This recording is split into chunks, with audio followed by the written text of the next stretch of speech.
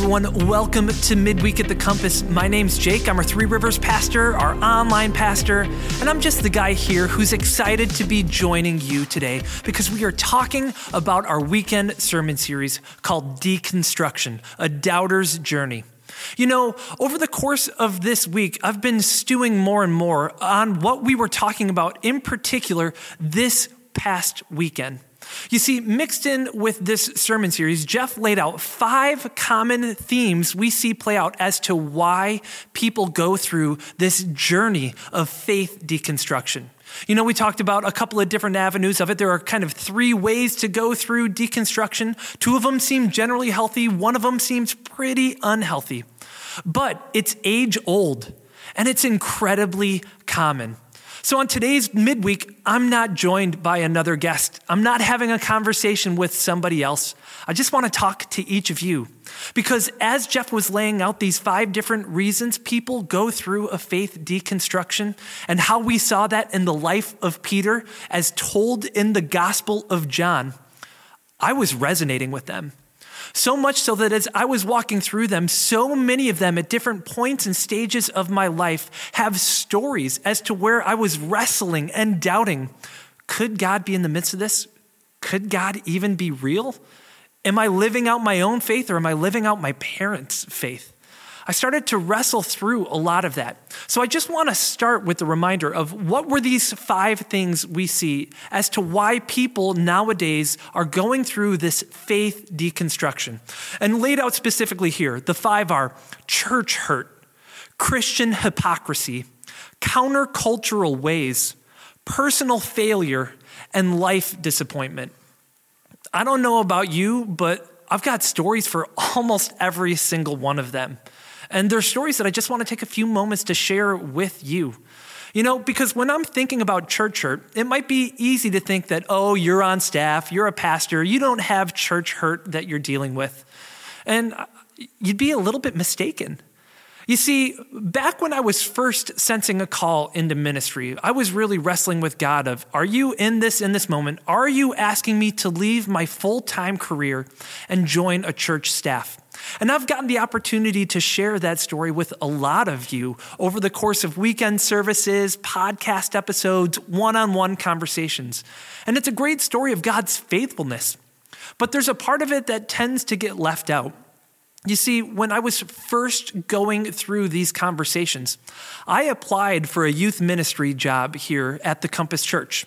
It was well over 10 years ago at this point, and it's one where I was walking through the process of, will I be the hire for this role? And I got down to the final 2. It was me and this other applicant. And the people that were working through the hiring process came to a determination. And guess what that was? Jake, this isn't the role for you.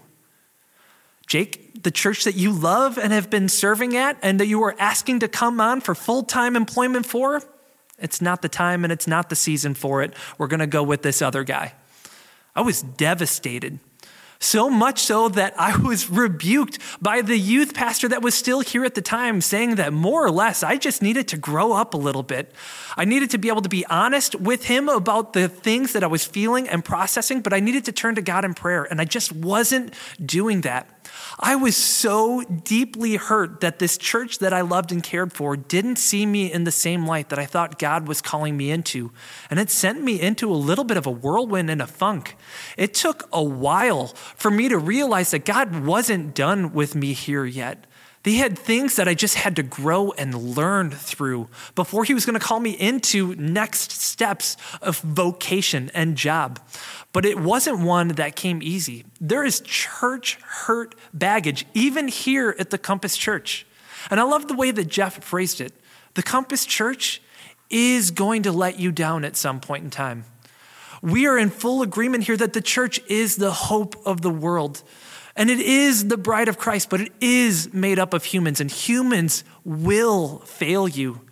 And I'll join and echo Jeff that if I have ever done that, I apologize. It is never the intent for our words or actions to cause you hurt or pain to the point where you are questioning God's goodness in your life. But I want to keep moving down this list with you because Christian hypocrisy, where do we see that at play? I can think back to a time when I was in youth group growing up, 16, 17, 18 years old, and I was being formed by a dynamic youth pastor and another youth leader. And it was one where I was just resonating. This youth pastor was spending intentional time with me. He was investing with me. He was pointing me to Jesus. I was growing in my relationship with Christ in that season. And I looked up to this guy. And guess what happened? A moral failure.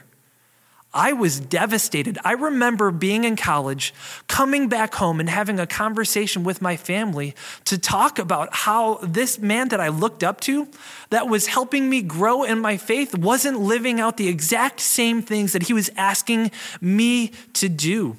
And that was a really, really difficult one to grasp and to grapple with.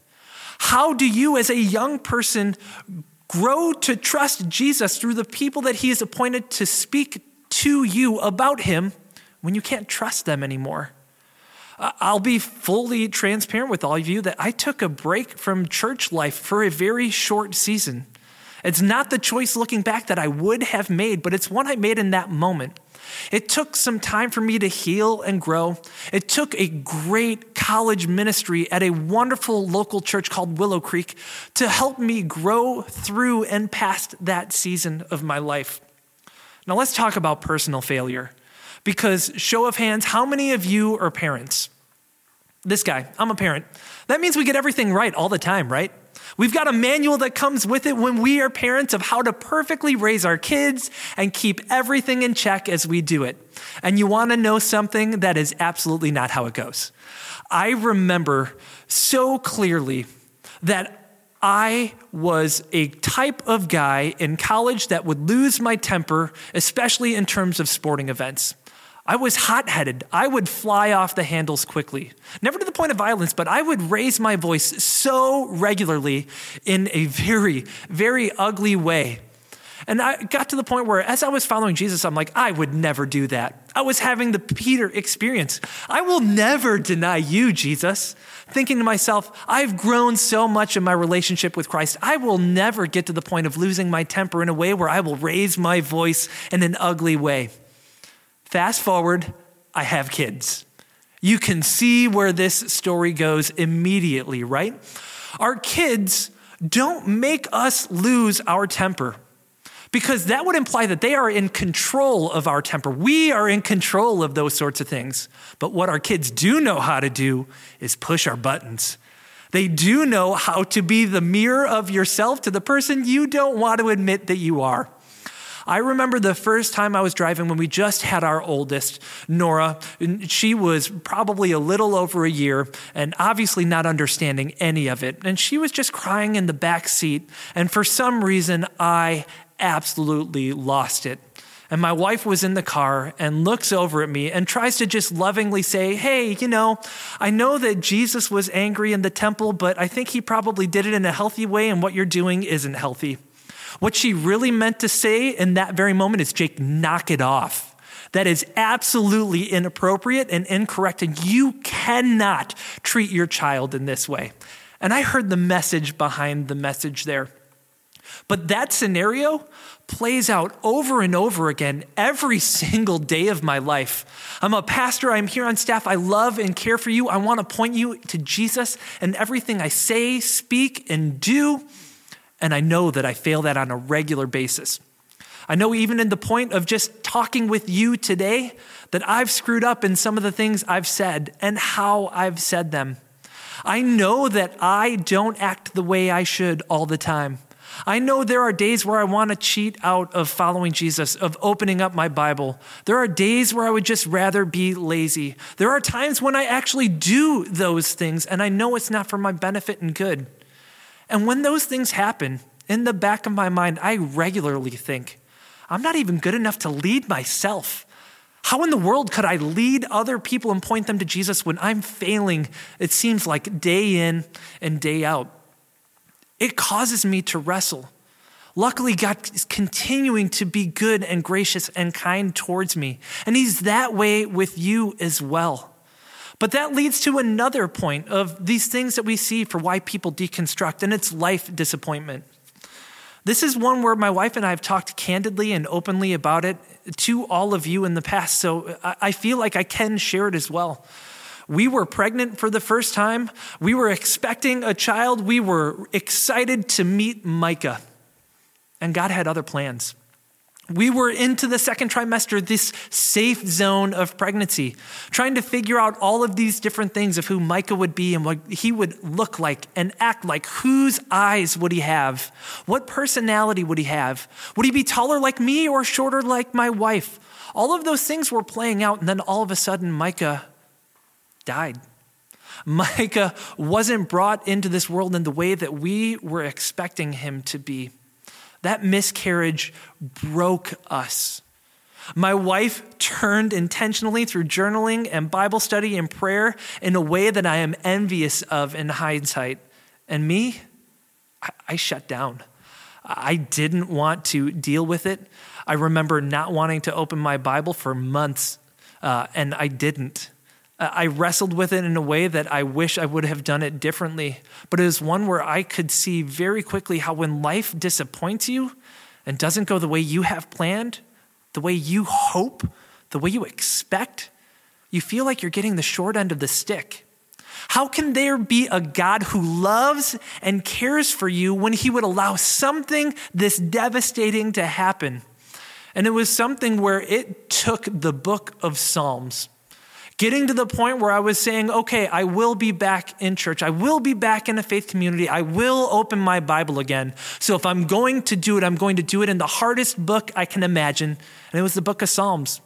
And I remember reading a verse where it was written, and it was saying that there will be a time where you are going to plant seeds with tears. But when you do that, you are going to reap a harvest with shouts of joy. Reading that verse reminded me that my struggles aren't mine alone. God is walking with me through every single one of them because he loves and cares for me. And the last point that Jeff brought up was about countercultural ways. And I want to bring up the example of just self-reliance. You've been there. I've been there. In my previous job, I did consulting and I did it pretty well and I ran a team, but I always thought I can do this job better than anyone else. You've been there too, right? Or you think maybe it's not that I can do this job better than anyone else, but you just have this really high inflated view of who you are and how you're wired and designed to where you think if I left this organization, it would collapse in itself because I just play such an important role here. Guilty. This guy right here, the one talking to you, guilty. I have had those exact same thoughts. Even as I was leading a team, I would think to myself, I can do this job so much better on my own. And it didn't stop there. There have been times in my working life here at church where I think really highly of myself. I think there is nobody else who could talk to a camera as great as you can, Jake. Really, that's absolute garbage. And I know that. And again, you know that as well. I'm not the best at this job. I love getting to do it. I love getting to serve in those ways. But I have struggled with pride. And I have struggled with self-reliance. It's one of those things where I feel like, we see it where we need to pull ourselves up by our bootstraps, or we need to just take some time to really self-care in these moments. We see that over and over again. And even if that's not one where I wrestle with it as much, I do wrestle with it from season to season. And it reminds me of the Acts 2 model of church. Right? We see in Acts 2 that all these people are together in one place. The power of the Holy Spirit comes. They start speaking in tongues. They are empowered and equipped to do the work of ministry. And they give to one another. They support and care for one another. Let's put it differently. They are in community together. The reason I wanted to use this point last is we're going to talk about deconstruction over the next several weekends of our weekend service. And we're going to talk about deconstruction over the next several weeks of our Midweek at the Compass podcast series. And my encouragement to all of you is if you are in a season of faith doubt, if you're in a season where you're walking through any one of these 5 points, hopefully you could see just how easy it is and how there is nothing new under the sun. That's Ecclesiastes. It lets us know that all of these ideas we've seen play out before. It's not a new concept. It's just a new term. We have wrestled with this idea of, can we trust God? How do we trust God? Is there a God? We doubt him. We doubt his goodness. We wrestle through deconstruction. But my encouragement to you is to do so in the power of community. You can do deconstruction. It is okay if you are going through that season. I want to let you know that we are here for you. And if you don't have a community to be able to ask these kinds of questions to, or to have these honest conversations with, please know that here at the Compass Church, we would love to be that community for you. Whether it be joining a small group through one of our campuses, whether you and I just want to connect through a cup of digital coffee, whether you want to look at resources that we have on our website, books to read, topics to consider, all of it is available. Go to thecompass.net. Any of the things that I just rambled through, you can find resources for on our website. But mostly, we want you to know that this is a safe place for you to wrestle through these questions. And we want to encourage you to do it in community. So let's do that. Join us for a weekend service. Join us for midweek. Let's do it together and continue to wrestle through these big questions in life so that, God willing, at the end of the day, when we come to it, we can know that he is with us, he is for us, and in the midst of everything, he is good and he loves us. And he loves you and he loves me. So we'll join us next time we are together here for our weekend service, or join us next time where we are going to continue our deconstruction series here at Midweek at the Compass by being joined by Greg Howe. Greg works for InterVarsity. We're going to hear more about him and from him next week. And then we're going to have him in for a couple of weeks after that to talk about deconstruction in the next generation. And we're going to do that here at Midweek at the Compass.